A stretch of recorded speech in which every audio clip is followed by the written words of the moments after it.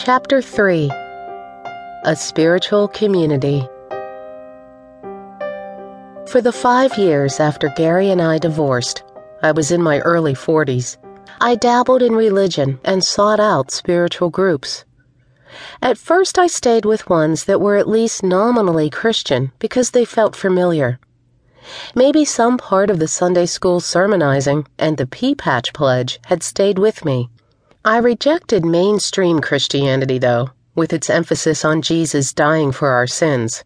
God wanting a sacrifice from his son didn't fit with the God of my father and grandmother. My grandmother had regularly read the Bible, especially the Psalms and the Sermon on the Mount, to me and my siblings. Over and over we heard the same phrases: "Be still and know that I am God. The meek shall inherit the earth. I am that I am," and "The Lord is my shepherd, I shall not want." In my young mind, the Hebrew Bible and the New Testament blended into one.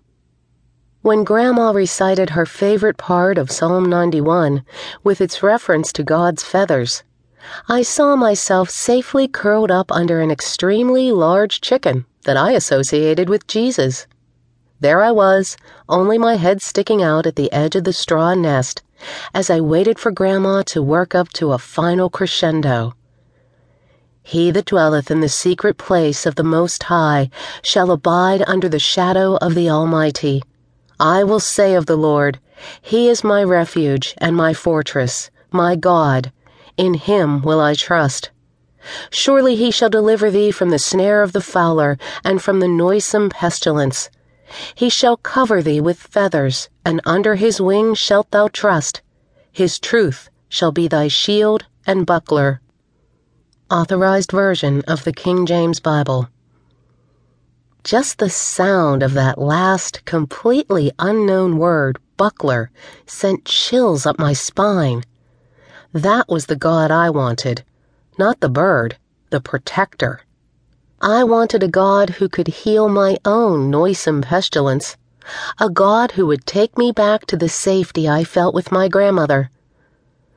I started looking in an extremely unlikely place, a Unitarian church in Princeton, New Jersey, 45 minutes from my home. A friend of mine attended and told me of the impressive sermons the minister gave. After I heard one, I looked forward to the next week. They were like great college lectures. I even took notes. Another attraction, that church held a singles event every Friday night. Maybe some of those single men also went to church. What better